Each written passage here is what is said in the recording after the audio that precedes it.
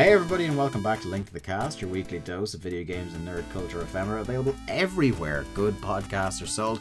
I'm your party host, Dave Ryan, and I'm joined by my full complement of co-hosts this week. First, he's the platforming prodigy returning from assignment. It's Mark Robinson. Mark, how are you this week?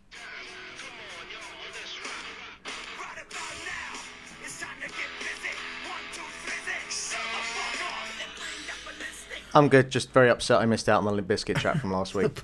I was going to say, by God, is that Mark Robinson's music? I was going to say, do we get entrance music now? Because I need to stop the show right now and go and pick a song. Yeah, I'm pretty good. I'm in my new office space, and it's wonderful. And I'm the only thing I need is a new office chair in the worst way possible. But, you know, that's a work in progress. And I'm thinking about maybe bolting up some soundproof panels and stuff as well. But I got looking to see like how much that might destroy these walls that I don't own. So, well, otherwise I'm pretty good. We're also in November, so those big Amazon Black Friday deals are going to start coming up. Yeah, they are. And I've got like 50 euros worth of vouchers to use. So that could be a good time. Yeah. I should send you the link to the chair I got. Oh, please do. Which I thoroughly recommend if it does go on sale, that you can keep an eye out. Please do. Yeah, fully recommended there. This is the age we're all at. Chair chat. It's a comfortable chair. I had this conversation with our friend and former co-host of the show, Brian, last night, where he was talking about how it's a shame that chair technology hasn't evolved to find a couch that's suitable for old men to fall asleep on and not get a crick in your neck when you wake up from. Brian is like the youngest 65-year-old I've ever met. That is scarily accurate, I have to say. It's something that's common across a bunch of friends of mine as well, because I used to describe, when we were in school, my buddy, I don't think you ever met him, Jack, but my buddy Tom, who Mark knows very well, as the world's oldest 16-year-old when we were in school. Because we all used to be coming in, we were talking about video games or movies or music or women or whatever, and Tom rocks in talking about how he'd been up since 6 foot in turf. Oh, man. It's good stuff. I still feel like Mark's granddad is the oldest 16-year-old I've ever met. Yeah. Just in sensibilities terms. Absolute burial machine as well. Yeah, in some ways. I wish some of his mentality and some of the things in his views in life were that of a current day 16-year-old and not, where he's at these days, but... as the old saying goes, you reach a point and everyone turns into a Tory once you're old enough. But he's a card, isn't he? Yeah. As Father Ted once said, it's funny how you get more right wing as you get older. Yeah. You heard that other voice on the line. It's the Roman Reigns of audio, the head of the table, Jacques Lazelle. How are you, friend?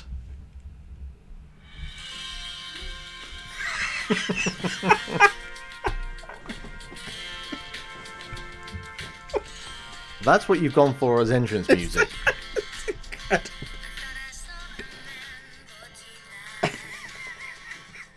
Listen here, right? You leave the wonderful pipes of Natalie and Brulia out of your shit talk.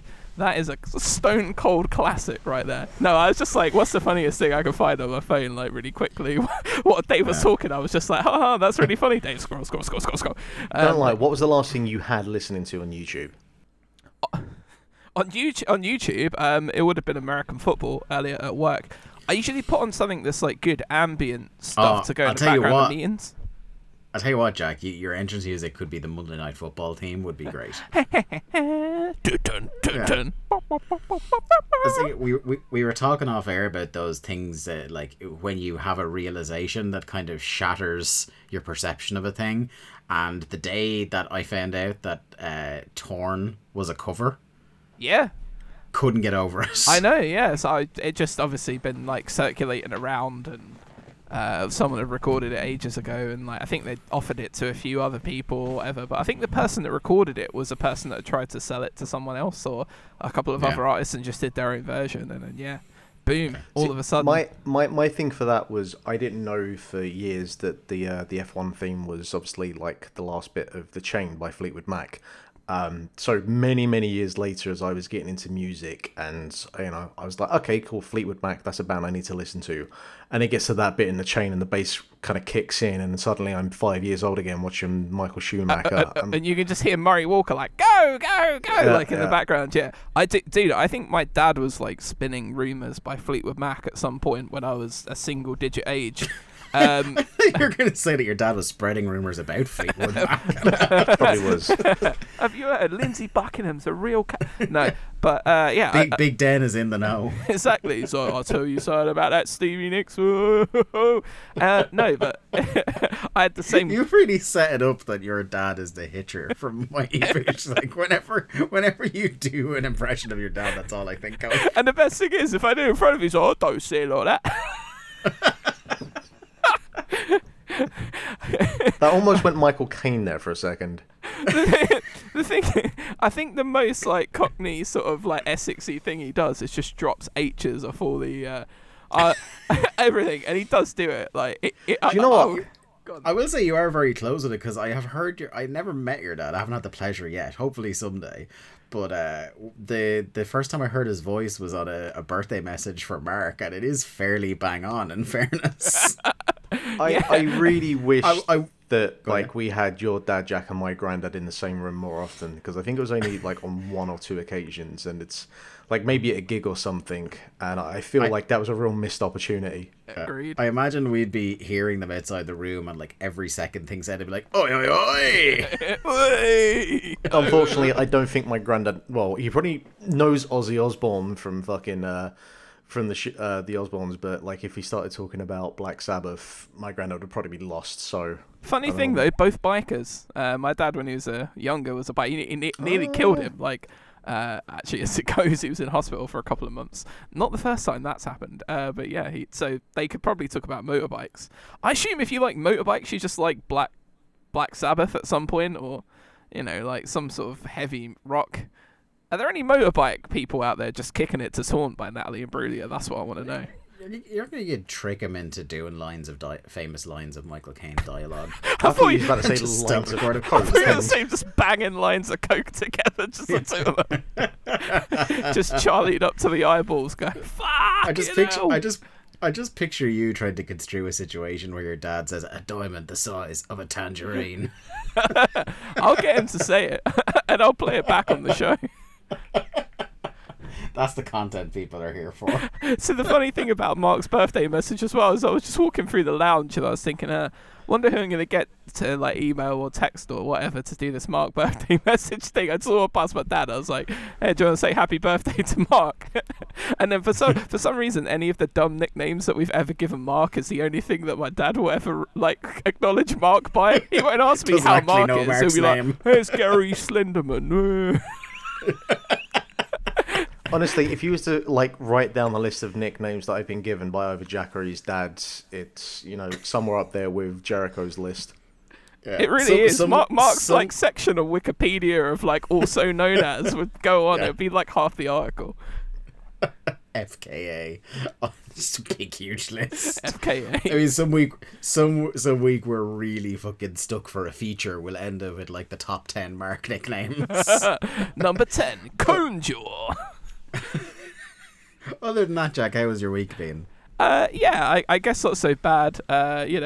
Relocked down again and stuff, but I've been finding ways to keep myself busy. Just watching lots of TV, and I've been playing a lot of guitar this week. Actually, I don't know why. Every now and then I'll go through like a few weeks, so I just play a lot of guitar. It's sort of like soothing in a way. Every so often during lockdown, I go in my spare room. Also known as Jack's bedroom in this house. Yeah, when he comes over. I'd like to think it still smells of me a little bit. Your musk still hangs in the air. Yeah, I mean, I smell glorious today. I'm rocking Rouge Trafalgar by Dior, son. I know how to get this shit done. Every so often I walk into the room and I see my Telecaster and I'm like, I really must get back on the teaching myself guitar bandwagon now that I'm kind of locked in the house mostly. But then that's the problem with how easily accessible entertainment is over the internet nowadays, is that like I always find something to distract myself. Oh yeah. It reminds me of the Dara O'Brien has a bit about like he found himself at home for a night where like the kids were away with their grandparents and the wife was out at like a social do, and he found himself with a whole evening to kill, and he's like, my god, I have years worth of video games to catch up on. I could try and discover music by a new artist. There are so many box sets people keep recommending to me, and then he just ended up watching RoboCop again.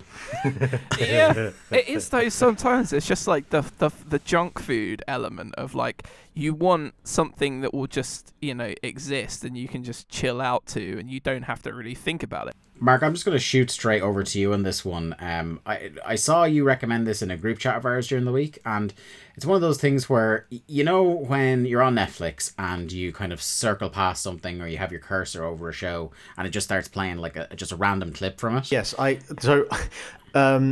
we always have like at the top near Maria's Netflix account either Friends or It's Always Sunny. So I've heard the phrase, now those ladies have stopped squawking so much in our ears, about like 50 times. Yeah. So I saw when I was going through the new and noteworthy or whatever it's called tab, I saw like a little clip from this show come up, and I was just like, I don't know about that.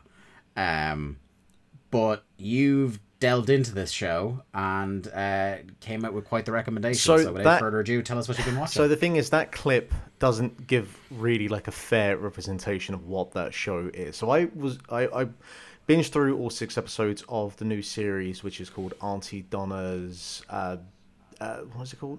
Aunty Donna's Big Old House of Fun, which is it's a sketch show with this Australian trio called Aunty Donna, who have been around for a while.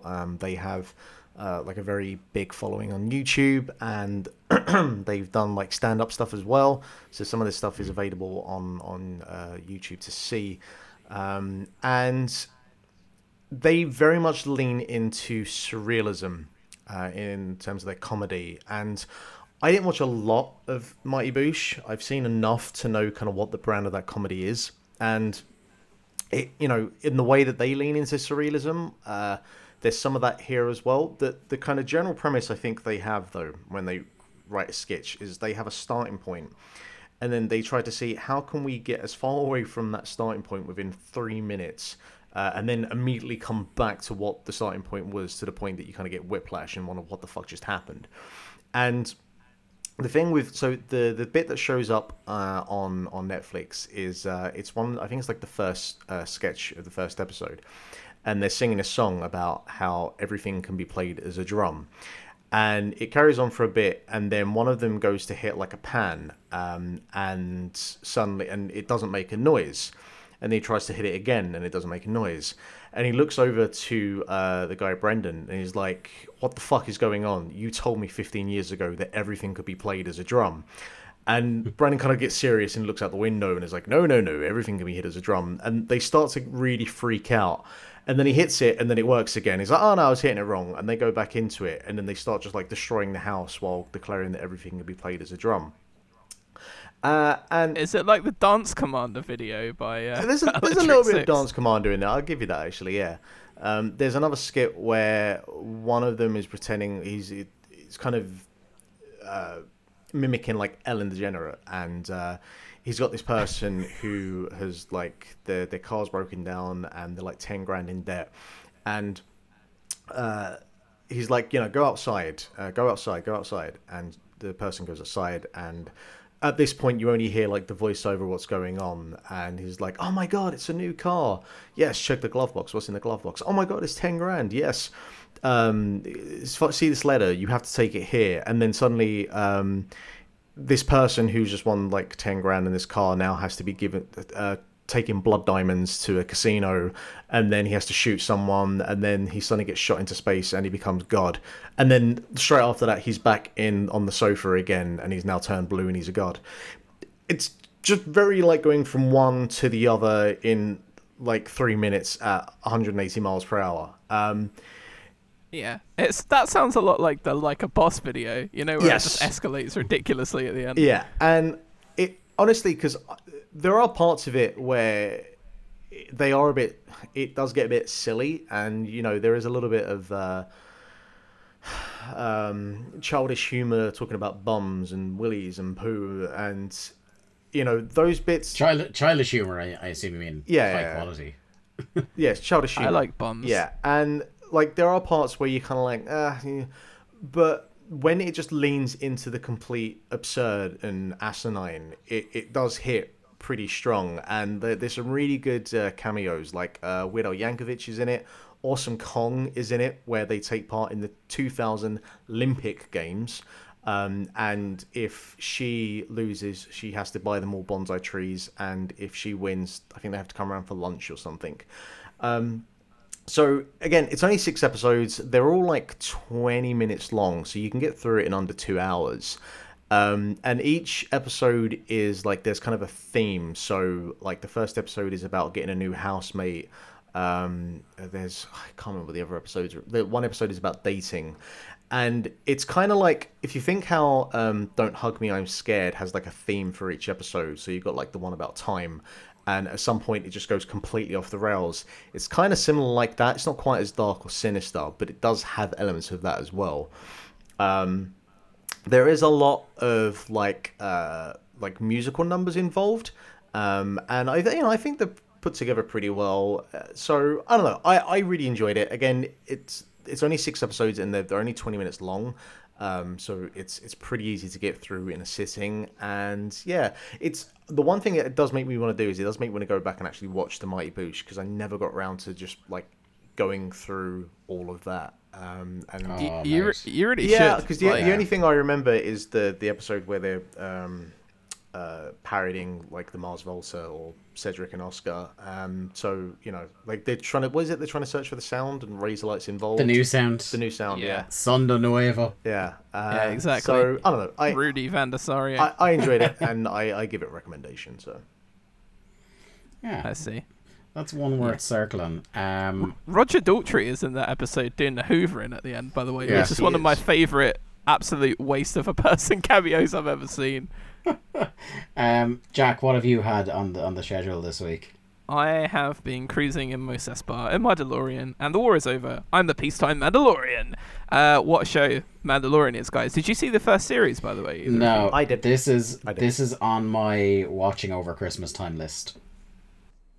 Dave, you are in for a treat, my friend. It is a brilliant show, and I actually so the second series came out maybe, I think, well, the third episode's out today, so it would have started 2 weeks ago, and I thought, you know what, I'll wait a few weeks, like I'll give it a few weeks before I watched it. And then earlier this week that I heard the first episode had Timothy Olyphant in it, and I was like, I gotta watch Fantastic straight away. And instead of just watching the first I thought I'd clicked on the first episode, but what I did was I clicked on the first episode of the first series. I'm like, I mean, am I really watching this again? Yeah, I did. I watched it all again.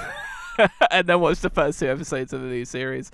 Guys, this is a really, really good show. And I feel like, the Baby Yoda thing was so massive last year, and it kind of almost eclipsed the show itself, like just through memery. Like the internet was alive with Baby Yoda screen caps and GIFs and all of that good stuff, to the point where I feel like what was diluted was how good of a TV show it is, and how interesting of a concept it is, because the Star Wars universe is so interesting, and having the ability to take it away from that main canon and just remove all of the pressure and just focus on these small contained stories and different races and stuff is way more interesting. So the first the basic premises anyway, you've got the main character played by Pedro Pascal is the Mandalorian.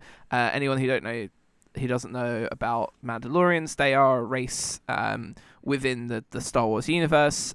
Originally, they had a beef with the Jedis, so they were kind of warring for years with the Jedis, but then they were cool with them for a while. But the Empire also rounded on the Mandalorians and wiped them out at a certain point. Even though Boba Fett kind of wears Mandalorian armor, I'm not sure if Boba Fett is a Mandalorian, and I'm guessing they're going to explore that in the series at some point. That's not a spoiler, that's just me taking a stab at it. Anyway, his first mission is to rescue He's a bounty hunter, and his first mission is to rescue someone and bring them back. And that turns out to be what you have seen, Baby Yoda, or as referred to as the child in the series, and then things go on from there. So, the start of the second series, the episode of Timothy Olyphant, it's the Mandalorian and the small town of people team up with the Sand People, the Tusken Raiders, on Tatooine to take down a giant sand dragon. And it's one of these like things where TV is so good now that to me this is just like it's maybe like 50 minutes long, and it's about half an hour shy of being a really fucking rad movie. That's the kind of quality it is. And Oliphant brings that sort of smug, you know, I'm a bit of a dick, but I'm really likable, like energy that he has to it. Like not the Gone in 60 Seconds energy, Dave, but like, you know, just the sort of the more like laid back, chill Oliphant energy.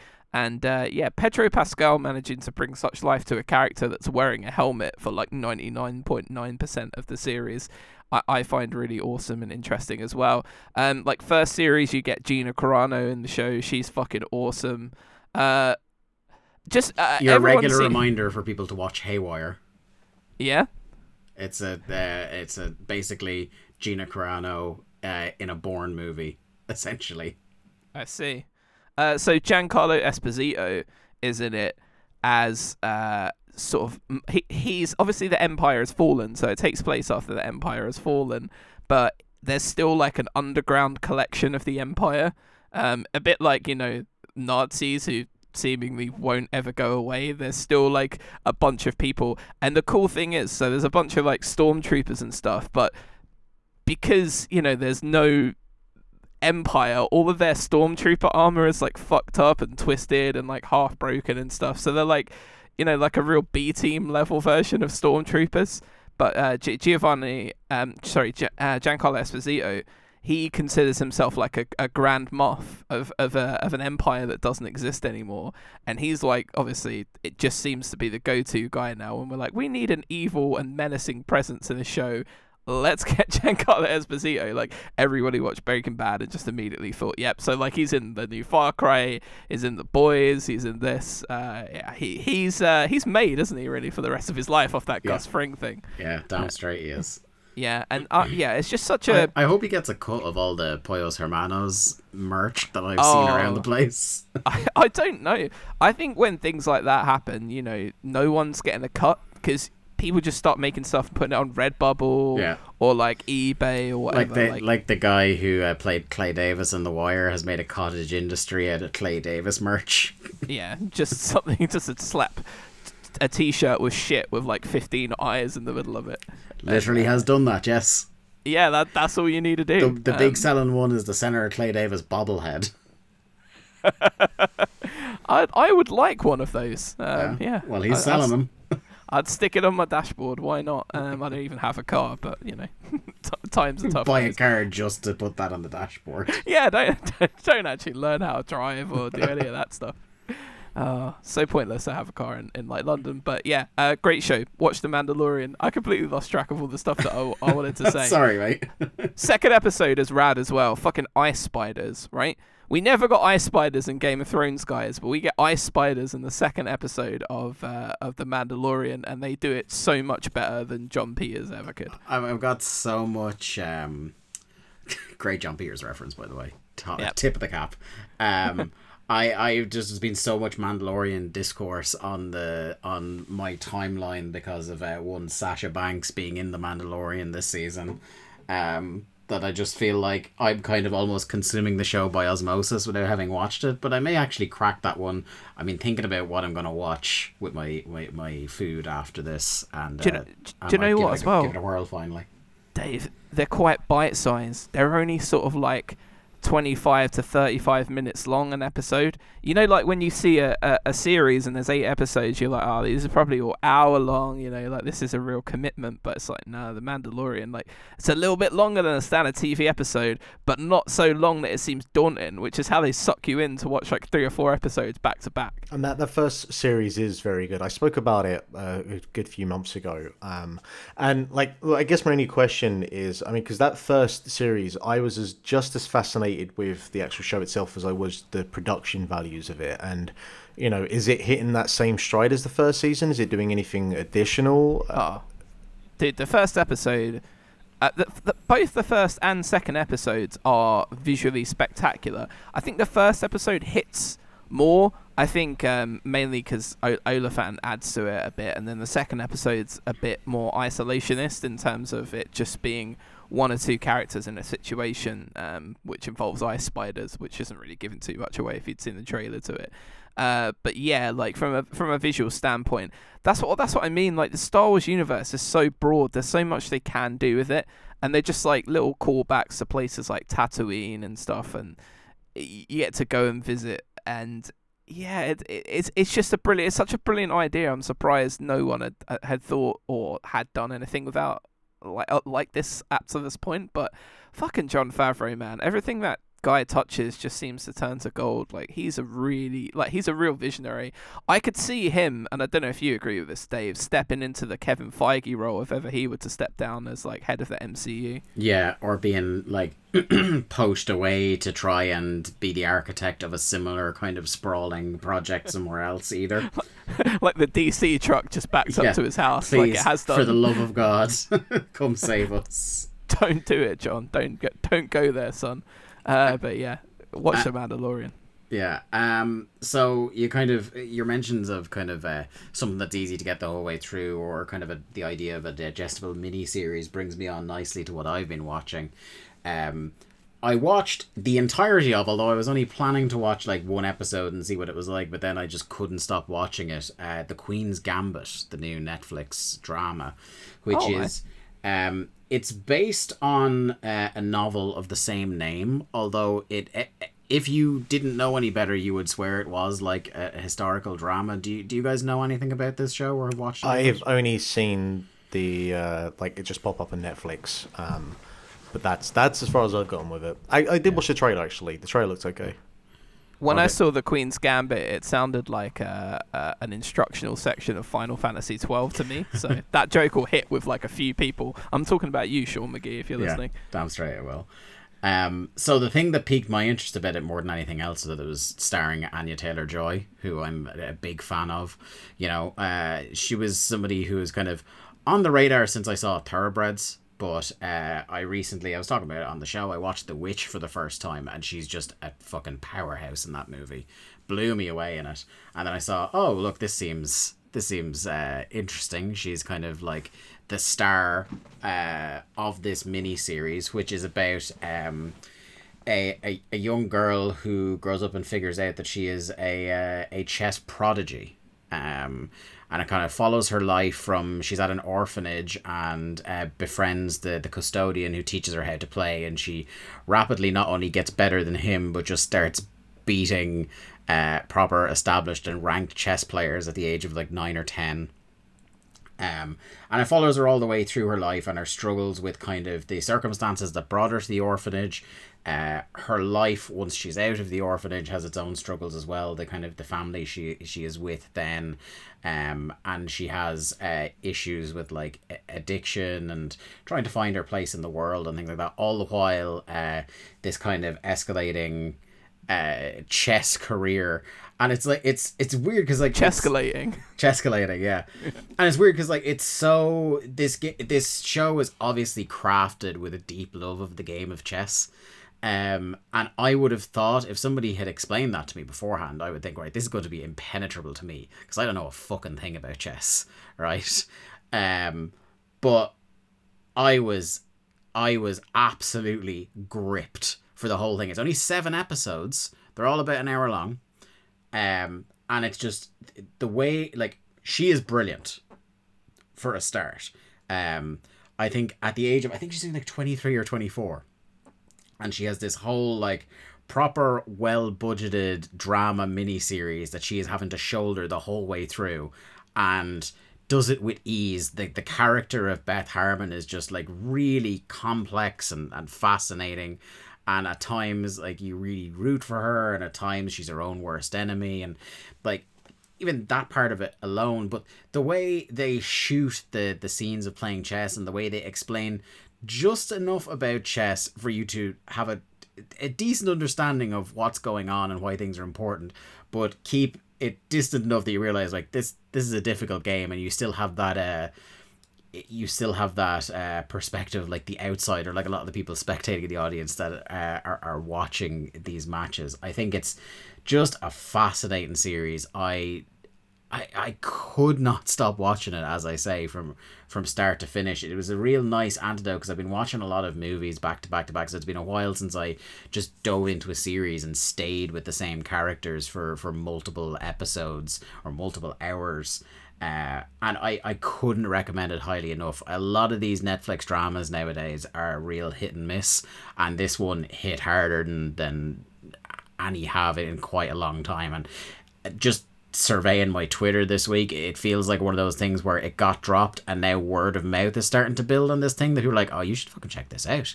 And again, like I said, and like Jack was alluding to, sometimes when you see like a really, really long series or something like that, you're reticent to jump into it because of the time commitment. And even though the episodes are long, at about an hour, maybe a couple of them are a little more than an hour, the fact that there's only 7 episodes and it's a complete self-contained miniseries, there won't be a series 2 of this, it makes it easier to make that commitment at the start. And I don't think it'll take more than the first episode for you to be completely just immersed in this world. And it's got such a strong visual style and aesthetic in it. And as I said, if you can make a drama where chess is just fucking compelling as all get out, then you've done really well there.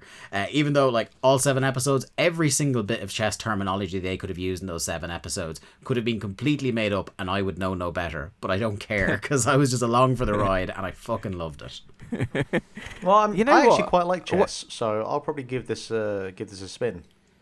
Yeah, it's really good. I always, what you said at the start, where it's like, you know, she picks up something and finds out she's a prodigy at it. I always have that dream.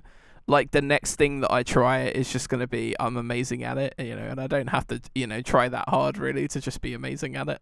I always daydream. It's just like one day I'm going to pick up like a golf club or a tennis racket and just be unreal at them. But yeah, it never works out that way. Have you given chess a go yet, Jack, to see if that's the thing?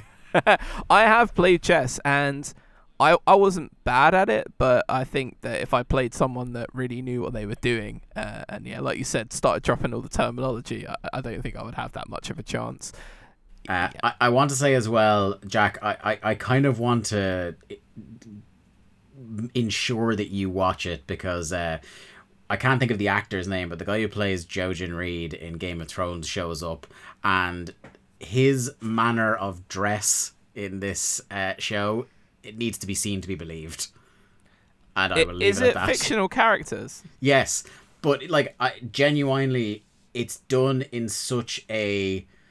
It feels like it's a historical record that these people actually existed, because I think a lot of them are kind of arch and referential of famous figures and matches throughout the history of actual chess without being those actual figures.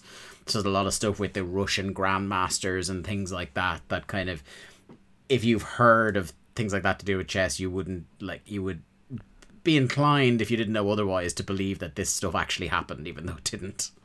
Yeah, like, I think there's a really good documentary about Bobby Fischer. Yes. Who's one I think of it's on the Netflix as well. Yeah, who's one of the more interesting yet extremely troubled human beings who has ever been like amazing at a sport or a game or something like that. And I think that is one of the themes of the series as well, is that like that idea of how close genius exists to madness. Absolutely, yeah. I mean, you have to have that sort of eidetic level memory of mapping out multiple different positions on boards. Yes, you've got to think ahead, but you've also got to have that muscle memory of like, if this person is moving these pieces, then they're trying to set up this particular style of play. It's an incredibly difficult game, chess, honestly. I think, you know, I wouldn't have recommended it as strongly for Mark until he said he actually has an interest in chess, and now I would say that you two, both of you, would absolutely love this show. Maybe for different reasons, maybe for the same reasons, but you should both absolutely watch it, I think. I thought you were going to say Mark's just going to love it because of Anna Taylor-Joy, but I did not know that about Mark. That's revelations, by the way. That Mark's a big chess guy. I was in the chess club in primary school, and Me and Maria, we pull out the chessboard every now and again and have a game when, lockdown occurs. Who's better? For the most part, me. But, she hadn't ever played until I, taught her. So I don't think she's a prodigy yet, but she's getting there. I see. Maybe she should watch that show, and then it might all just click for her. Yeah. She could be your ticket to fame and glory. I think it's manager. actually on her Netflix list, so I might recommend that we watch that. I'd bump it up a bit higher, yeah. All right. Yeah, exactly. Get that watch. Manager and agent is the role you're looking for. Especially, I would say as well, like, not like there's huge spoilery things in it, but we're getting at the point now where there's lots of people talking about how good it is and people should watch it, but there's not a lot out there. By the time I had seen enough praise that I wanted to watch it, I hadn't seen any single detail about the show that told me. I had no idea apart from chess what it was about. So maybe it might be an even better experience if you're going into it fully blind apart from that. So give it a go. That's exactly the same point as The Mandalorian. When I sat down and watched The Mandalorian for the first time, all I knew about it was Baby Yoda. Yeah. And now I'll be sitting down to watch it, and all I know is Baby Yoda and Sasha Banks. Yeah. Sasha Banks isn't that prominent in the show. Yeah, no, I had a feeling with how much it was being bigged up by WWE that's like she's going to be like maybe one rung above just walking by in the background. Yeah, Gina Carano, on the other hand, kicks ass, and I can't wait for her to come back in the second series. Good stuff. We'll move over to video games now, and this time we'll start with Jack. Oh, me? Okay, interesting. So, first of all, I want to talk about a strange phenomenon. And that phenomenon is a Pokemon, funnily enough. And that Pokemon, Mark, if I said to you Bronzor, do you know what a Bronzor is? That's that Pokemon. That fucking shield with eyes, right? Essentially what it is, it looks like a fucking hubcap with eyeballs, yes. Yeah, and then there's Bronzong, I think, which is like a big bell. Yeah, which is a big bell. Yeah. It evolves from a hubcap into a bell. So it is the most unaesthetically pleasing, just weird, solid disc of shit you're ever likely to see. Worse than Trubbish? It's not worse than Trubbish at the moment. Actually, in the Pokemon Go community, has even more heat because there's multiple distance eggs. So if to hatch eggs in the game, you have to walk certain distances. The highest. Can I just say as well? Sorry, Jack. Before you explain everything, it just feels like when you talk to me about the Pokemon Go community, it just feels like an insight into this secret life you lead.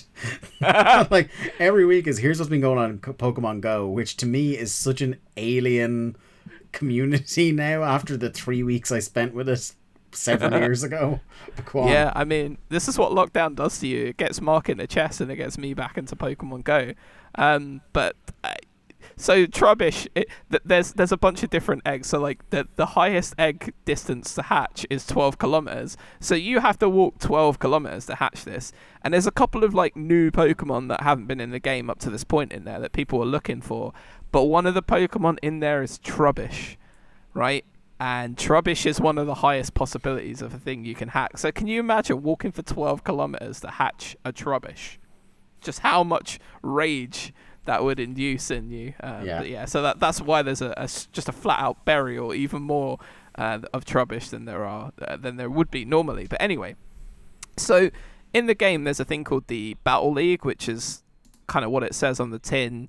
You pit yourself against other trainers. It's one of the cool features of something that they've added to the game that has brought me back and kept me there because I like battles and Pokemon, and Mark can attest to this, Pokemon battles in the main series, the meta, if you really want to get into the meta detail of it, is so ridiculously complicated. It is chess-like in its complications. Have you ever watched any esports with Pokemon and listened to the commentary and it's like fucking watching a skateboard run where they're just reeling off tricks one after the other, but it's Pokemon moves and they're talking about 4 different strategies the person can go with within the span of 5 seconds.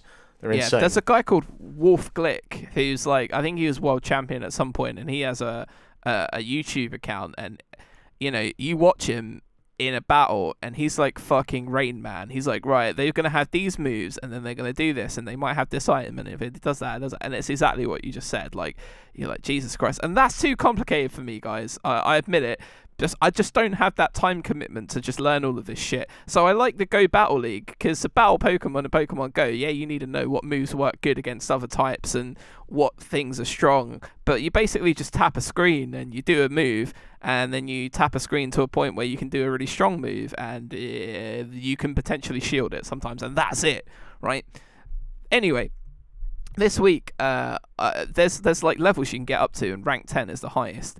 And they put in this cup, which is for unevolved Pokemon that evolve into stronger Pokemon, which is pretty cool because, like, again, Mark, you'll testify, like, the second you get into battling in Pokemon, you can't just chuck a Pikachu out there or, like, a Charmeleon, because you're just going to get ripped to pieces, right? Well, it depends on, like, which, like, cup you're... Because they do different tournaments, like, real-world tournaments, where they have, like, you know...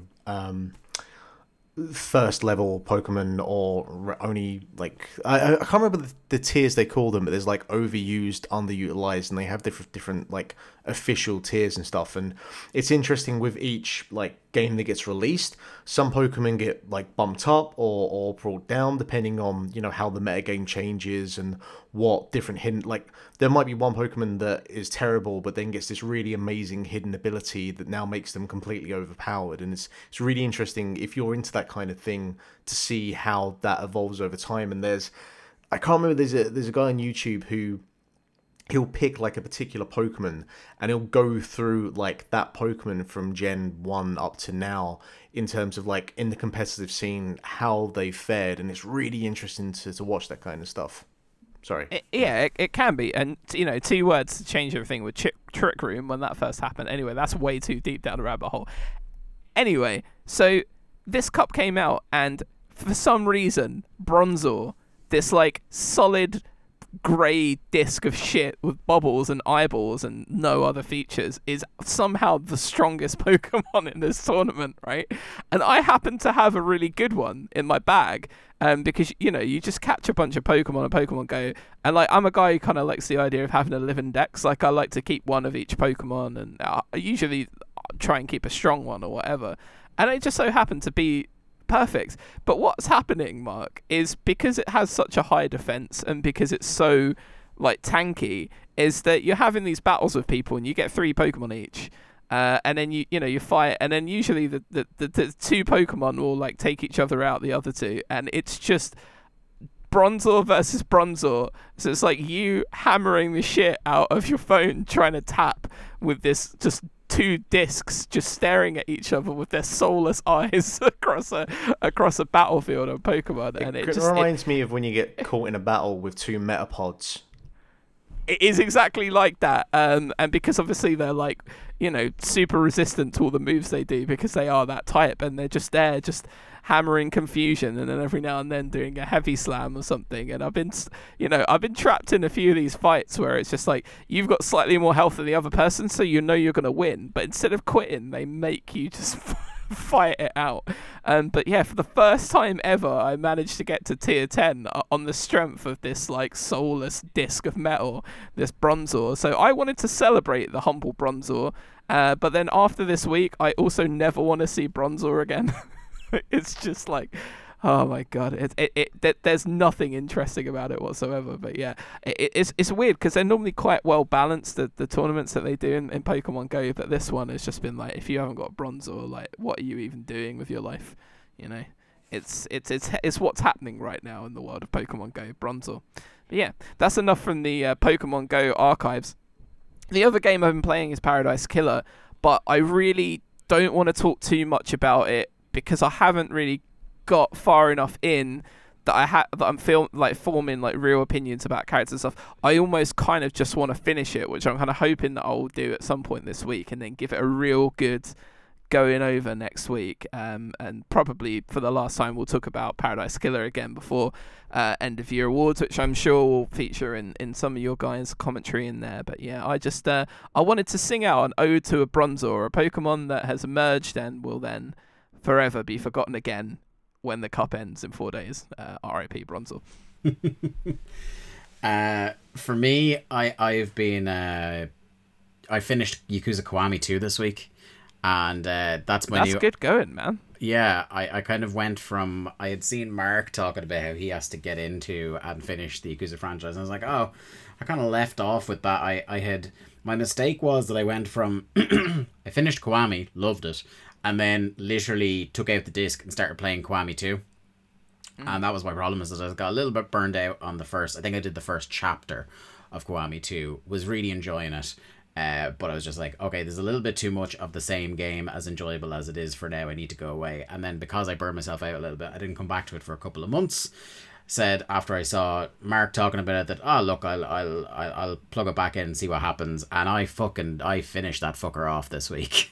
And that is, I know I'm 3 games deep into the franchise. Yakuza Kiwami 2 is now my number 1 in that franchise.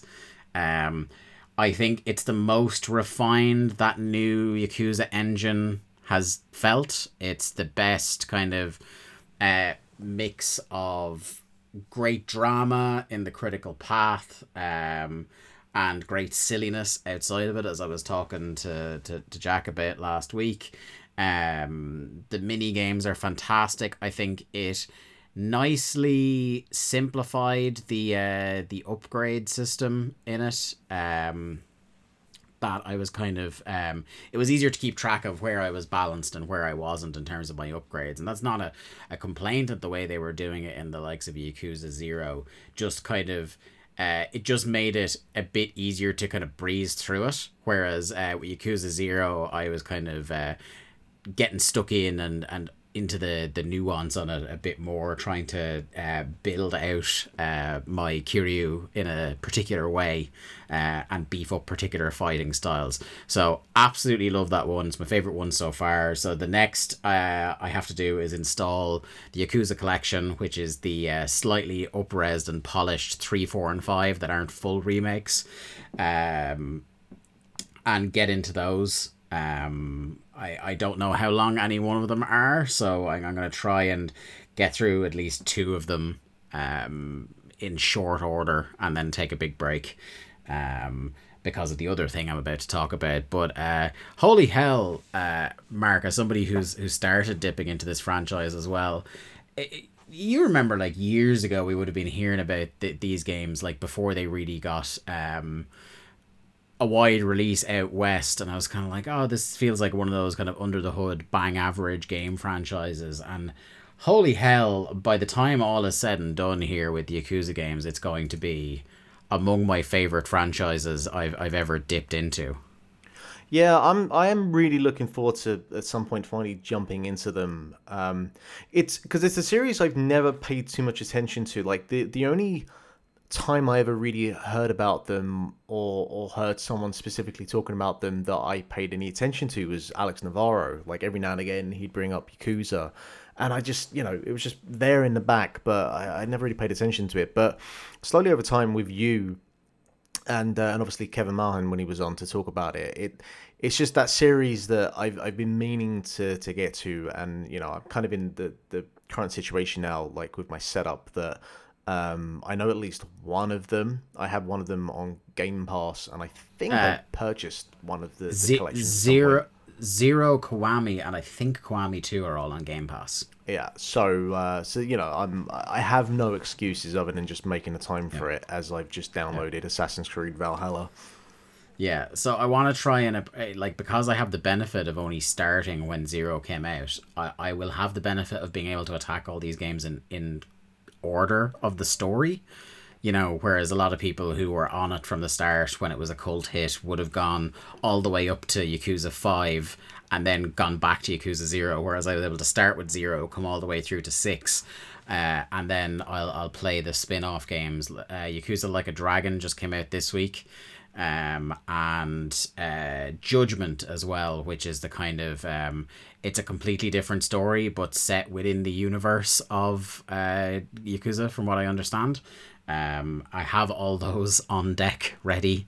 I imagine at this rate Like a Dragon will be one of my early next gen purchases, rather than because there is a specifically polished for next gen version of that game.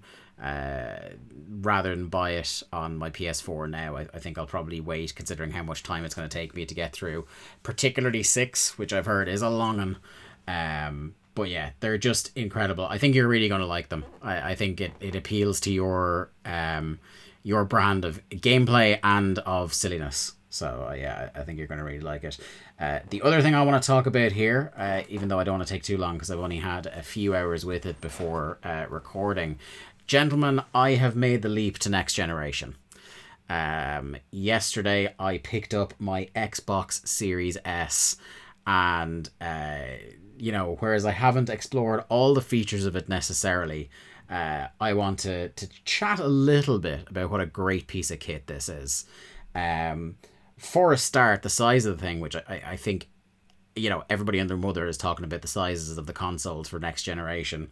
And this thing, I sent a picture to you guys earlier. The size of it is literally, when you rest a Switch on top of it, it is roughly as long as a Switch. And it's, a bit wider. The thing feels a bit heavy, but what I love about it, and I mentioned this to you guys, is that whether you stand it vertically or horizontally, there are considerably large fans and vents on 3 sides of it. So it is getting a lot of cooling going on there, no matter where you stack it. So the fear of overheating isn't as egregious as with previous generations. It is whisper quiet. I cannot believe how quiet this thing is when it's on, and even when it's like it's working hard. I had it last night downloading a bunch of stuff on Game Pass while I was listening to music on the Spotify app while I was playing a game. And if I took my headphones off, because I had my headphone jack in playing the game, and if you took out the headphones, there was not a sound in the room. Which is, when you're coming from a lot of people who, my PS4 Pro is holding up pretty well, but it does get a bit loud sometimes. When you go from that to this thing doesn't make a noise at all, it's crazy. I definitely can see why people, the deeper it gets into the generation, might, depending on how they consume and store games, might struggle a little bit with the size of the hard drive on the thing, because it is, I think, so it's a 500 gig hard drive, but only about 352 maybe gigs are available. But we've said it before, between the advent of the Project xCloud, the cloud gaming project that Microsoft are rolling out, and the smart delivery system that is going to kind of compress the file sizes of a lot of the upcoming first party games. Once you're not hoarding a bunch of games on the console at any one time, and your internet is pretty decent, I think you're going to be fine. For me, it works great as basically, as I said to you before, a Game Pass machine. I still intend to get the PS5 as my main thing when I want things to look extra pretty, extra up-resed, or if it's a particularly large third-party game, I'll end up getting them on PS5. For what I got this machine for, it's perfect. One of the things I love that it kept is the really pleasant beep when you turn on the Xbox that is ported over from the Xbox One. It's much more pleasant than the sharp beep of the PS4 that still nearly scares the shit out of me every time I hear it. Yeah. Joe, I hate accidentally leaning on my PS4 controller and it just hit beep. I'm like, what the fuck? And I then do you that have to all turn the time. back on the TV, change the HDMI input just to turn it off again. Yeah. I love this little thing. It is fantastic. I signed up for Game Pass Ultimate, brought to you by Mark Robinson, so that I can get access to a bunch of shit. The thing, of course, the benchmark of any console's graphics in lieu of Triple H's hair being available is driving games. So I downloaded Forza Horizon 4, which it came out the end of 2018, but has been, I think the phrase they use, optimized for Xbox Series S and X. So they've polished it up, and holy shit, I cannot wait to see what the first built from the ground up Series S Forza looks like, because this thing is breathtaking. It's you know, we've seen a lot of trailers over the last year or so for the next gen games, and there's been a lot of talk about how, God, a lot of them don't really, you know, we don't get that blow away, okay, this is next gen like we did. I know the game is much maligned, but you remember when we all originally saw that first Watch Dogs trailer in like 2011, 2012, and it was like, holy shit, next gen is going to be ridiculous. The fact that the Series S, which is the less powerful of the two SKUs of this new gen of Xbox, can make a 2-year-old game look this good on my TV, I'm so excited. Like, I couldn't get over it last night. Yeah, I'm already very, very happy with my purchase, and I just keep, as I'm talking about it, I just keep panning my head to the left and looking at the tiny little adorable thing sitting there in my unit, and I can't wait to crack it back on. The other thing as well with the instant on, if you have that instead of the power saving settings, like, I'm going from, if I grab my controller now, I'm going from pressing that thing to resuming my race in Forza in about 3 seconds. That's impressive. It's ridiculous. I've been really going back and forth over the last couple of days about whether I was going to pick up a Series S, because if I didn't have the PC I have now, you know, I'd have had one day one, like, no questions asked. But because the main thing is that there's a bunch of stuff on Game Pass that is on the Xbox consoles that isn't on PC, which is a pain.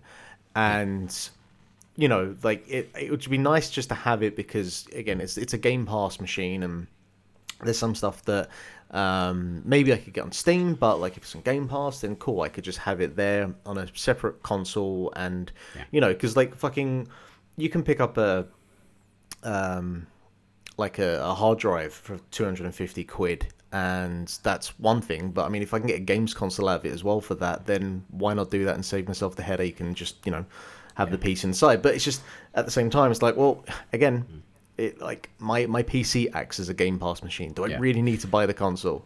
Yeah, I suppose the one downside of it, I found, you mentioned the word hard drive there, and that made me think of it. The one downside I've thought about so far is how it doesn't support external hard drives, except its own one that we talked about a couple of weeks ago, which is prohibitively expensive if you want to bump the console memory up closer to that 1 terabyte. Taking the best tricks from Apple, hey? Yeah, but depending on the way you consume it, that's not really, like, again, I'm gonna keep a bunch of really small games on it that don't take up much space, and then pretty much everything else, like, as I beat it, I'm going to get rid of it, you know.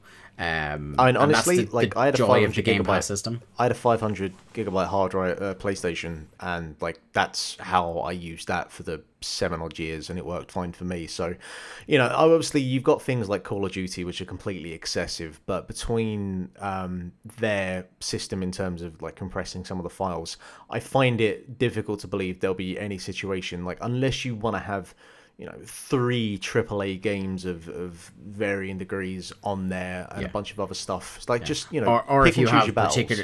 if you have particularly harsh caps on bandwidth, so that it's not it's expensive to start just deleting and re-downloading games all the time. I get that. For you, I guess, with your situation, you know, maybe the kind of don't buy comes down to, well, like you said, most, not all, but most of the games on Game Pass you can get on PC. But then I suppose the other side of things is that really it's a one-time purchase for you because you already have Game Pass, whereas for most people it's kind of like, well, you're gonna have to get the console and Game Pass as well to make it valuable, whereas if you're just gonna have Game Pass Ultimate anyway, you're talking about a one-time splash down the cash and then you've got it. Well, that's true, but they were doing, like, bundle packages anyway for the console and Game Pass, so to some degree, but I don't think it applies too much to, at least starting out with the bundle packages. I don't know, I'm still in two minds about it, and I'm still on the side of not, and I'm not as weak as Brian, so I'm going to try and stay here for a while. I think it might be a thing where you should probably prioritize the PS5, because there'll be more games you'll miss out on, and then maybe the first price drop that they do for it might get into that getting you off the fence sort of territory. Like, if this thing drops to $250, or you know, when it eventually drops to $2, that at that point it becomes value that's That's very insane. hard to ignore. Yeah. That's like when you see Doom on sale for like a $5, you know? Yeah. It's like, oh, Yeah. the game of a couple of years ago, or one of the games of a couple of years ago is a $5. Yeah. Like, what the fuck are we doing Well, here? Yeah, that's the Doom Eternal is on Game Pass as well. Do you know, like there's It so is. much stuff. I was scanning through. I was like, holy shit! I did exactly what Barry did. The very first game I downloaded on my Series S was Black, because EA Play is now bundled in with Game Pass. So I downloaded that. I might have a replay of Jedi Fallen Order at some point. I also, the other game I've actually gotten into and played on my Series S is Jack's favorite, Tetris Effect. It's a great game. Yeah, a game of the year, some might say. But also, again, that's Of where 1989, some would say. the visuals on that, whereas they're fantastic even on PS4. You just notice that little extra pop, that little extra sharpness when you play it on next gen. That I was kind of like that lava lamp quality of it. I'm just sitting there on my own in the office in the middle of the night, just going whoa. So yeah, the Series S, fantastic, and that'll be a developing story as I enjoy more things on it, I think. Do you know what my problem is? I never get the lava lamp effect of Tetris Effect that much because I'm too focused on actually just like hardcore playing Tetris. Yeah. I don't even notice how beautiful it is because I'm like right, get the long one, put it down the side now. Speaking of games that are available on the Series S that I have downloaded but haven't kicked into yet, Mark. That's a hell of a long segue you just I know, dropped right? there, my friend. I know. Good work. Well done, Master my of friend. it. Ghost Runner. Ghost Runner. So Ghost Runner is the Mark Robinson game of 2020, but when I say that, I don't mean it's Mark Robinson's favorite game of 2020. I mean it is the most Mark Robinson game of 2020. Even more than Hades? No, because I mean Hades to some degree, yes, but you have to understand that Ghost Runner. Right, I will give you basically a very kind of simple concept of like the gameplay loop of the game. You have an area. Think like Hotline Miami, where you have a room and you have a bunch of enemies, and you have to get around the environment. And everything you can kill with one shot or a swipe of your blade, but everything can kill you in one shot as well. And the moment you die, you basically hit Y, and is like instantly you're back at the start again, and you try that area again, and you'll die about 70 times until you figure out the right path you need to do to clear the area to move on to the next one. Okay. So cool. it is peak Mark Robinson. It's kind of like a blend of Mirror's Edge with Super Hot. There's some of the intensity of Doom in there, and it's all kind of bundled together in the flow. You were of saying like a whole lot of words I like, my friend. and it's I saw someone say it had a bit of a Streets of Rage feel as well in one of the reviews. Is that fair? I don't know if you have that confused with something else. I don't know where the Streets of Rage thing is there. Maybe like in some of the, I mean, Streets of Rage has a tad kind of tinge of cyberpunkishness to it, but I don't know where else that comparison comes from. But it's wrapped up in this very kind of like cyberpunk world. I mean, you just take 2 seconds to look at it and hear the soundtrack, and you know exactly what you're dealing with. It is also a very Mark Robinson game because they give us about as much of a shit about the story as I probably would. They spent 10 minutes, watched Blade Runner and watched RoboCop and went, okay, cool, yeah, we'll try that. The story is there just to, because it needs to be there, but you don't need to pay any attention to it. And there's really nothing in the way of cutscenes. There's nothing there that ties you down for more than a few seconds. You can be playing and running along as the dialogue is happening overhead, so you're never bogged down or tied down with it. And there's nothing there that happens, even like the big, if you want to say, plot twist. I mean, you know it's coming from about 10 minutes into the game, so I wouldn't. Definitely not going to be in the story of the year contendership, but just in terms of the flow, because I remember I spoke about it a couple of months ago when the demo came out, and like at the time I thought, okay, these 10 minutes or so with this demo, I kind of know exactly what this game is going to be and how it's going to give, like each level is going to have maybe like a specific gimmick, and it's going to expand on that idea until you get to the end and you have like one very difficult challenge that you have to overcome.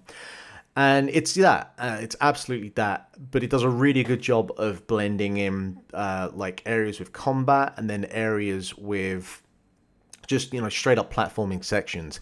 And it's been ages since I've played Mirror's Edge, so I can't remember how the flow of the platforming feels in that game. But I do remember that the combat, by the by, was just pretty average. And, it didn't want to be a first-person shooter, but it had gun combat in there, and it just didn't work. And one of the issues with first-person games like this is it's very hard to, use peripheral vision and like the sense of perspective of what's around you. And that can be tricky with this, but, the platforming, by the by, like, there's only really there's three things you do. You can run, you can use like a grapple hook to hook shot onto these kind of clearly marked areas with like a blue circle, and you can wall run. And wall running is just you can wall run on the left, you can wall run on the right. That's pretty much it. But it builds these puzzle boxes around it with different enemies, and you have enemies that can fire a single shot. You have enemies with a machine gun. You have enemies that have this shield that you have to run around to get to the other side. There's your Ghost Runner. He has like a bullet time ability, so you can slow down time for a few seconds to get yourself kind of lined up that you can dodge a shot and then bring your sword in to kill your enemy. And it's just between all of that and the very synth wave, retro wave soundtrack that is so perfectly in tune with what this game is. When you get into the flow, like if you think about in like Tetris, certainly with Tetris Effect, when you get in that kind of Zen mode where everything around you just disappears and you're just focused on the task at hand. When you get into that, and certainly when you're in a particular part of the environment and you know exactly like the path you need to take down these 6 enemies, and right, I can do this, I just need to now just sit here for these 10 minutes and actually get it done. And once it's done, it is one of the more kind of satisfying feelings I've had playing games this year. And Ghost Runner is a very special game, and it's only about 10 hours long, though those 10 hours also come down to how many times you need to leave the room, go make a cup of tea, take a minute to breathe, come back and try again. So it's very, very good. I don't know if either of you will get to the point where you actually want to finish it, because there are a few areas in that game where it gets pretty fucking difficult, but it's nice enough with the checkpoints that it doesn't ask for anything too unrealistic in regards to like how much you need to do in one go. But certainly some of those little segments, like one of the bosses is this kind of big tower that you need to climb up that has these insta-death laser beams floating around. And the first time you look at it, you're like, what the fuck? But, as you figure out bit by bit, you realize, no, there is this space here that I can jump up to, and I can hook shot up to here. And I like, you kind of see through the chaos that's there in front of you. And very satisfying to play. That's you zoning in on like video game sadism, like in like Celeste or your favorite. My brain's completely gone. Super Meat Boy. Super Meat Boy. That is exactly the game I was thinking of. Yeah. We're on course for another Loch Brobster at this rate. Yeah, exactly. Super Meat Boy versus Loch Brobster. I just it terrifies me that you zone in that much. Like you're trying to do like a no-hit run on Cuphead and stuff. Yeah, so I don't know if that's for me. But would you confirm it to be the best Cyberpunk game potentially released in 2020? I'm gonna have a huge swig of my drink while you answer. Yeah, I mean, I'm probably not gonna get to Cyberpunk this year, so definitely for me, it's there's still a small chance Cyberpunk might not get to Cyberpunk this year.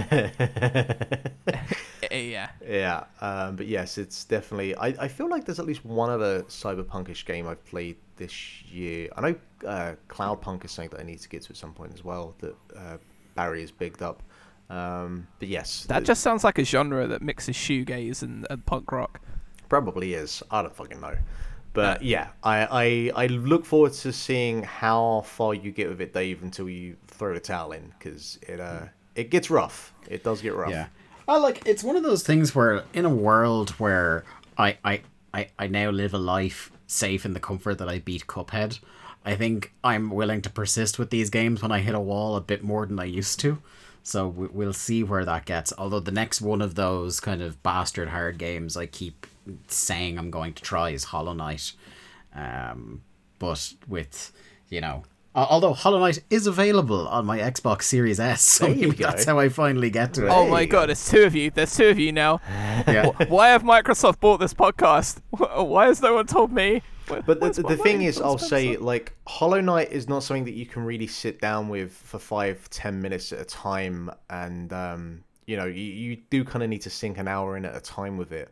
Whereas with Ghost Runner, like, you can sit there for about 10-15 minutes and just try to hack at a bit of a level, or just one kind of chapter, one section, until it's done. So the flow of them is different, but also Hollow Knight, really good game. Well, that's enough for the played it section of Link to the Game Pass this week, and we'll move on to what's happening. Where in our first news story, the Xbox Series X and S, which features the fantastic and competitive Game Pass service, has officially become the biggest Xbox launch of all time. According to Microsoft. This story coming from Eurogamer here. Xbox boss Phil Spencer, friend of the show, broke the news on Twitter today that more Xbox consoles had been sold in more countries than ever before, and that many more were on the way. Xbox Series X and S are sold out in many places, making this, like many console launches, simply a matter of how many console boxes Microsoft can inject into retailers to sell on launch day. Interesting verbiage there. With inject. The mention of more countries this time around is also important. Xbox Series S X arrived on the same day in 37 markets compared to just 13 for the Xbox One. One of many problems the Xbox One had at launch. Still, as video games analyst Daniel Ahmad points out, any total now, the biggest ever for Xbox, means it was higher than the 1 million units Microsoft managed at the Xbox One's launch, which is no mean feat in the middle of a pandemic, and that is very true. Bravo for our good friend Phil Spencer, Mark. Yeah, I mean, just the logistics of pulling that off in the current climate is that's no mean feat. And I don't know if it's been documented anywhere, or it might take a while to see exactly what the breakdown is of Series X sold to Series S. But I would imagine that a large portion of this is just that Series S is such a good fucking deal that it'll be interesting to see a map where I wonder, will the balance of who gets the S and who gets the X depend on internet speeds? Yeah. You know what I mean? Maybe. The areas that have bigger ones, it'll be the S will be outstripping the X. I know I've seen different reports. Speeds, or is it just data caps? Like, well, that's the other thing. Yeah, a 6 of one, a half dozen the other, I suspect. It's interesting because I've seen different reports from other people around the place. Like, for example, our friend Jamie O'D was saying that in Dublin, on launch day, you couldn't get an X for love nor money, but there was S's everywhere. He was able to pick up one without having reserved it or paid anything off it before. Whereas other places I've seen online are saying that you can't find an S for love nor money, and there's X's everywhere. It's really weird, and I wonder, like you said, when we get a bit of perspective and the sales have kind of plateaued a little bit, will there be some sort of correlation we can draw about where one sold better than the other and why? But it seems the gamble that we all thought, particularly around the naming convention of these consoles, but the gamble for both on having two SKUs at launch seems to have paid off big for Xbox, and I expect we're probably going to see the same for PlayStation, considering how quickly pre-orders just went like that for the PlayStation 5. It seems like as good as this was for Xbox, we can probably brace ourselves for an even bigger launch for Sony. Yeah, bigger literally because of the fucking size of the thing. Yeah. Also because, day one they have Spider-Man.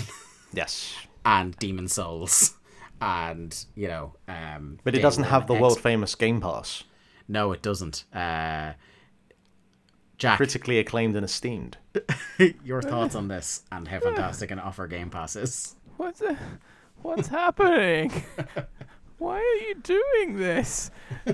Anyway, no. So yeah, I find it funny that Phil Spencer and Microsoft, who like never really say what they've sold or how they've done, are just like, oh, we're not going to tell you how much we sold, but it's going very well. It's going really well. Like they almost couldn't help We're not going to themselves. tell you, but here's a gif of Scrooge McDuck jumping into a swimming pool of money. Exactly, it's the gif of Smithers and Mr. Burns having a money fight in Microsoft head offices right now.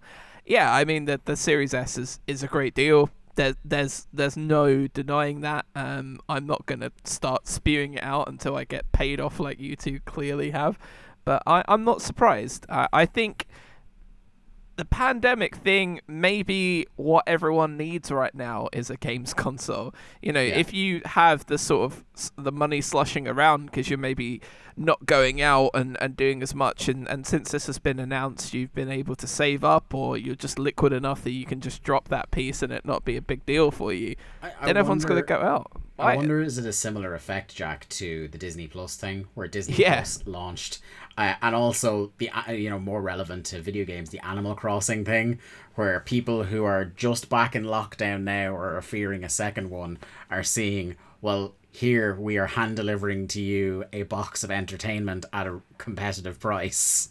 Exactly. And people are just jumping on with whatever disposable cash they have. But to counterbalance it, lads, my PS5 is coming next week. Yeah. So I'll be waxing intellectual about that while falling backwards through the New York sky as Miles Morales. So yeah, I could not be more hyped for that. So yeah, you're the only one of us that managed to get one so far. I will be endeavouring to do so, although I have myself mentally prepared for not being able to get my hands on one till January. So Dave, you definitely didn't like beat up a child that was purchasing an Xbox to get yours. It was quite easy to purchase. I don't want to get into it here because I don't want to reveal my tricks of the trade in case it works for a PS5 as well. But I see. I managed to get one. We'll put it that way, and I didn't have to assault anybody. I don't know why, but when you said, I managed to get this, and someone asked you how easy it was, a whole thing just came into my head of you like standing in the bushes outside the local GameStop and like, a kid like joyfully like swinging back and forth the bag with their purchasing, and Dave jumping out, just giving him a right good shoeing, like not even trying to take it, just focusing on kicking him in the ribs and legs, and then stealing the Xbox and running back to his house. That's the other thing that's interesting. You've made me think of it there when you mentioned GameStop. Is that I don't know about England who've just gone into lockdown, but in Ireland we're in full lockdown, which means GameStop isn't open at the moment. Yeah, it hasn't been open for 3 weeks, and these consoles came out. I think there was a collection service, or they shifted everything to home delivery, because I didn't see a big thing about how the fuck am I going to get my console. But it's interesting how this time they've had to figure that out, because I remember last time when lockdown happened and just before the shops were about to close, I went in and I was like, so I have a game that I pre-ordered.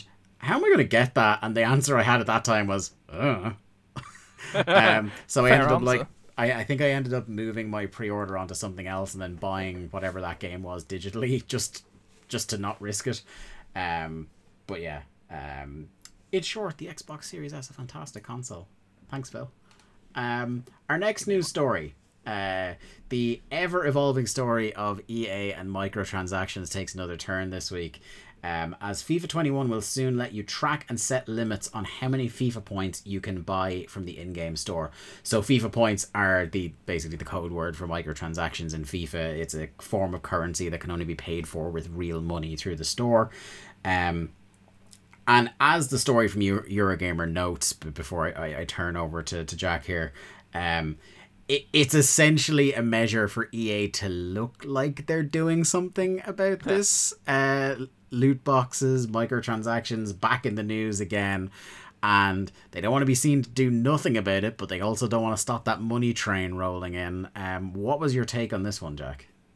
It's very much like, the parental guidance options on Netflix. It's like, would you like to turn on parental guidance? And you click no, and then you never look at it again, which is, I imagine, how most people will be when they are faced with, would you like to set a limit on how many FIFA points you buy this month? So yeah, it's not even a half measure. It's about an eighth of a measure, I would say. Yeah. Do you think, Mark, that it's kind of like, with the ESRB, and we've rated games now. Kids are still playing GTA and things like that, but it's a protective measure as much as anything else from the games industry to almost put the onus back onto, well, look, we've set up our things so you can limit it if you want to, and they're kind of positioning themselves so they can say, well, the real blame here is with the parents putting their credit card information into the consoles that the young people can keep spending. Yeah, maybe, because like you were talking about the parental guidance thing here, and I mean, something I deal with on a weekly basis is parents contacting me to say that, hey, my kid spent X amount, and you have a certain amount of those that are actually just players trying to chance their arm, but there are those that genuinely have allowed their kid to play a game and has ended up spending money, and it's like, you give the guidance on how to use the parental controls, and it's great that they're there, but you do kind of want at the same time, how many of those parents that are giving their device to their kid actually even know what the parental guidance tools are, or B, know how to actually set those up? Yeah. So okay, it's fine that the EA have done this. I would be stunned to think that... It's definitely preferable to them not doing it. I would be stunned if, say, more than about 2% of people that own a copy of this ever use it, or, parents ever get around to applying the tools there. So, yeah, as you're saying there, it's, very much EA saying, hey, look, we're doing all of this. The parents have to take some responsibility as well. I still don't think that will hold up with the the amount of countries that are coming by that are banning loot boxes and whatever else from appearing in their country. So I don't think it will make too much difference in the grand scheme of things. And whenever we get round to the EU deciding to make kind of rulings along the lines, which I can't remember if it was something they were looking into. I know the UK were looking into it. Yeah. It felt like some of those countries and some of those politicians just did the saber rattling. Oh, we're looking into it. Yeah. And then wait till it dies down. Yeah. Look at this while Brexit happens over here. It's like, so, what? Put checks on unfettered capitalism? Yeah. So, there is also a lot worse stuff going on at the moment. Yes. And I don't want to defend politicians, but I feel like EA maybe can just sort of slinkily blend into the background while all of this stuff is kicking off in the world. Jack on the take from Big Tory there. Definitely the only person that's under financial influence in this podcast. Next news story, the very competitive My Xbox father's Series hear about X. This. Microsoft's Xbox Series X and S, really competitively priced with a fantastic Game Pass service, has been the subject of what turned out to be a cruel internet hoax this week, it seems, lads. I don't know if you saw the videos, specifically of the Series X, where massive plumes of smoke were coming out of the fans on the top. And then there were other ones about how you can levitate ping pong balls on them. Sadly, both, it seems, have turned out to be hoaxes.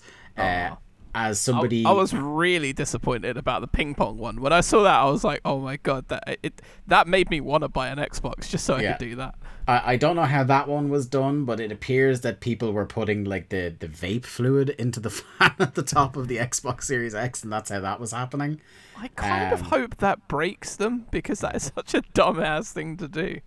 It's a tough thing, Mark, because, there is that window of about 72 hours after these things go into the wild where, especially if you're somebody who is in another territory where the console is releasing later and you have the thing pre-ordered or bought, and you start seeing these things go viral, you're like, oh God, is there something critically fucked about these things? Yeah, I mean, it happens every time. And, they're sure, if you have, say, to use just whatever number, 1 million consoles, the law of averages means there's going to at least be one of those consoles that's going to be faulty for one reason or the other. But because of the way social media is, it gets posted to social media.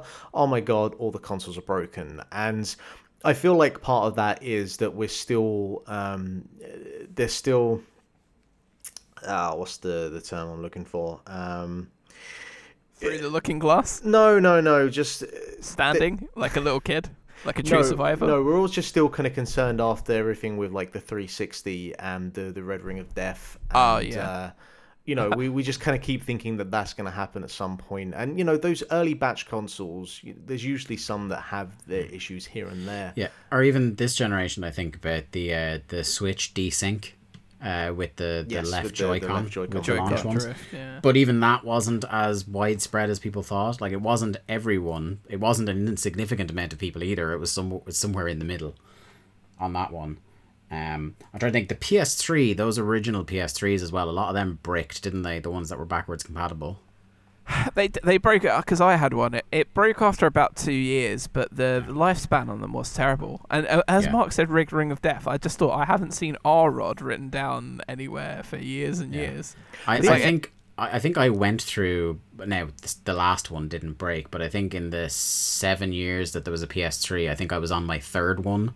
Yeah, by the time, and I didn't even get launched to Germany to get like a new one or something. That was my launch PS4. Right, but that was actually that was a really, really nice experience of customer service, because it was like no questions asked. I just had to bring it to GameStop. They sent it off, and Sony sent me a new one directly. So that was grand. Like, once it's a thing where it's broken, but there's good customer service to get that thing out to you, that's absolutely fine. But the PS3 had this, some would say, convenient habit of breaking around the time it was out of warranty. And they're just like, well, sucks to be you, pal. Do you know, my second PS3 still works now. I still very occasionally will go back onto it.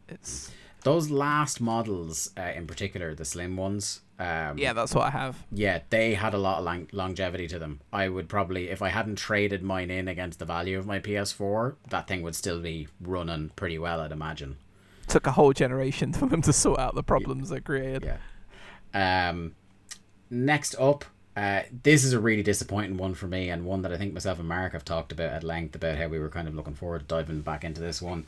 The remake of 13 for PS4 appears to be absolutely fucked. This isn't disappointing. This is hilarious. Have you seen some of the videos of it? I haven't seen the videos. I've just seen the screenshots. It's all I need to know, because it was, as this story says, it was a cult classic shooter back on the PS2. And the thing about it was one of the quintessential cell shading games, where that thing looked like a moving comic book. It was really fucking cool. It had a really cool noir sort of a crime story to it. And screenshots have come out of this new version, and they have completely changed the animation style on it now. It literally looks like the game was made inside Fortnite, and it is so bitterly fucking disappointing. It's baffling. Like, how do you sit there in the room and decide, okay, this is the direction we're going to go with, considering that the whole reason, the whole appeal of 13 is that art style. Like, can you imagine the actual gameplay and everything kind of divided people at the time. I remember that, like, the only two things that people universally praised about that were, one, David Duchovny was in it, and two, how the fucking thing looked. Yeah, and I mean, because there was cell shaded games were the thing of that era, like there was that Beautiful Joe, Jet Set Radio, and others. And it's just, Put some respect on Wind Waker's name. And Wind Waker. And actually, Wind Waker was what I was going to bring up. Sorry. Because, can you imagine they say, hey, we're going to remaster Wind Waker, or they did, but, completely change the art style. Like, it would completely ruin what that game is. If you remember, people at the time did want that. They really did. Yes, well, that's because they're idiots. You always, everybody, please, I recommend looking up Jeff Gerstmann going crazy about that. But this is why we can't have nice things. Yeah. But if they did that, if they if they had made Wind Waker like what Twilight Princess ended up looking like, and Twilight Princess is pretty in its own right, in its own ways, but Link is a complete emotionless husk of an entity in Twilight Princess, where in Wind Waker, just his eyes are so, there's so much expression and life in them that could only have been done by going with that specific art style. And, the same thing, not 100% to the same degree, because we're in 2020 and technology is what it is, but just the whole point of the appeal of 13 is that art style, and it's a baffling decision to go with that approach. Yeah. And it just is very reminiscent of the Jeff Goldblum. You spent so much time thinking about if you could, you didn't stop to think about if you should. Jack, what are some of the things you've seen on this? But on the flip side, right? Oh my god! So like, there's people that have posted little videos of the games, and when people get hit by things in 13, they just stop still and then fall like kind of rigidly. So that famous Only Fools and Horses thing of Del Boy when he falls through the bar, like play it cool trig, and then he just stays at that level but just tips over. Yeah. So there's like footage of like people throwing a bottle at like a security person in the game or something, and they'll be running towards you, and the second they get hit by the bottle, they freeze on their tracks and just slowly tilt over in whatever direction they happen to be facing at the time. And the same thing happens with bullets as well. Like, you shoot someone and it just absorbs into them like a sponge, and if you shoot them enough times, they then go down in the same sort of rigid way, and it's it's hilarious. Yeah. But I think to even watch. that, again, I think much like when the original game came out, I think any qualms would be papered over somewhat by being a really beautiful cel shaded game, but they've just gone another way just because they could. And it looks like a really poor asset flip of Fortnite to whoever made that point, but it is hilarious to watch. I think if I had a deep emotional connection to 3 right now, I think about me and Tony Hawk 5 every time something like this happens, where I'm just like, I'm not just disappointed, but I am mad as well. Like, the complete flip of that phrase, the way it normally goes, where you're not only disappointed but just furious because someone's fucked with something that you have. But you know what? They didn't delete and burn all of the original copies of 13, so go pick that old version up, because this new version's not cutting the mustard. Yeah. We have in our final news story a good look at what the first year of first-party exclusives is going to look like on Sony's PlayStation 5, and it's looking like a much healthier lineup than that first year of PS4, where I think we had, in the first 14 months, I think it was basically just Bloodborne and Infamous Second Son, which, good games in their own right, but, it's a bit, for a 14-15 month window, it's a bit anemic at the same time. So we have, as we said before earlier in the show, we have the Spider-Man Miles Morales and the Demon's Souls remakes are both out at launch, which is, strong for a launch. And in 2021, it looks like they know where the chips are going to fall, with the confirmation that Horizon Forbidden West will arrive in the second half of 2021. Now, obviously, it's game release dates. We're still in a pandemic. All of this is penciled in rather than firmly set in stone, so take it with a pinch of salt. But it will look like 2021 will have Ratchet & Clank Rift Apart, Returnal, and Gran Turismo 7 in the first half of the year, and then the big holiday game is going to be Horizon Forbidden West. Mark, it looks like a good 2021 on the cards for Sony. Yeah, I mean, Gran Turismo 7 will be massive. That goes without saying. I'm not sure about Returnal.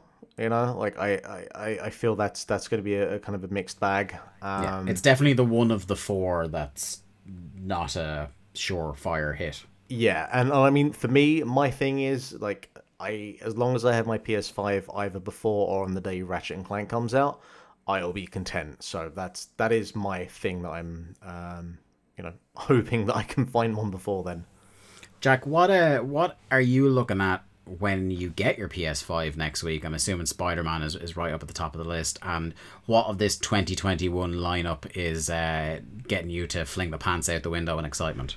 Well, I mean, I am really looking forward to the Horizon sequel, just because I think what they did with that first game was just really cool, taking an RPG, and I can't wait to see what it looks like going into next gen, because that was a pretty game, like a really good looking game. It was going up against some hideous opposition that year for the best looking game. I can't wait for the troll job that will be Nintendo announcing the sequel to Breath of the Wild coming out 2 weeks before this Horizon sequel. Oh, those poor bastards if they do that. But yeah, I imagine it's being heavily polished right now. I am, of course, looking forward to Hitman 3, which I'm sure will be available on all good consoles and some bad ones as well. So, That's whatever, January, isn't it? It is January. And did you watch that trailer yet, Dave, where it kind of looks like a Knives Out type scenario? I forgot immediately after we stopped recording. Yeah. But yeah, I think my first two purchases are going to be Miles Morales and then Hitman.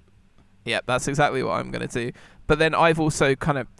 I'm circling around, and I know they're not on PS5, but I'm circling around trying to get a few games from this year that I haven't got yet as well. So I think for the while, I'll be focused on Miles Morales, and then as we head towards recording our Game of the Year episodes, I'll be hitting a few bits and pieces elsewhere. Like, if I can get pick up like a Ghost of Tsushima or something in a deal, or maybe which, by the way, broke the record this past week for the best-selling new Sony IP of all time.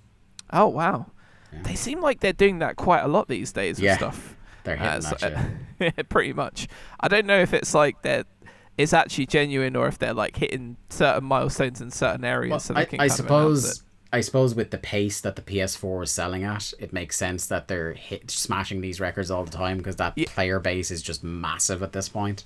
Do you know, though, my favourite stat from this week was for the last 23 months, the top-selling console at the end of each month in America has been the Nintendo Switch.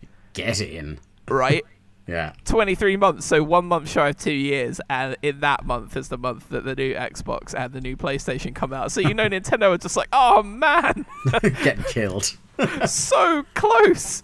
Like they were like 1 month away from having 2 years to be the most successful console. So yeah, PS4 is still selling well, but Switch, they're astronomical success. Yeah. I think it's worth noting, just before we finish the show, a nice tip that came in from a friend of the show, Barry Murphy, on Twitter during the week, is that if you don't have an idea when you're going to get a PS4, if you get the PlayStation app for your phone, you are able to use that app to get your PlayStation Plus games for PS5 into your library before you get the console. So if you don't think you're going to get it in November and then you're going to miss out on Bug Snacks for free on PlayStation 5, you can go on the app and get that added to your library now, so that it will be there when you get your PS5, which was a nice little touch that I would have thought Sony themselves might have mentioned, but no. Oh, well, at least Barry knows. Yeah, at least Barry's in the know, and he's sorted us out. Anyway, that's going to bring the show to an end for this week. Thanks very much for listening in. At Link to the Cast is where you need to go on Twitter to keep up with the shows as they're posted, to interact with us about the news stories we talk about, recommendations you might have, things you've enjoyed on the show, and what have you. Individually, I'm at The Day to Dave. Mark is at Mark Robinson X2. Jack is at Jack Lazell. As I say, thanks for tuning in, and we'll see you all again next week.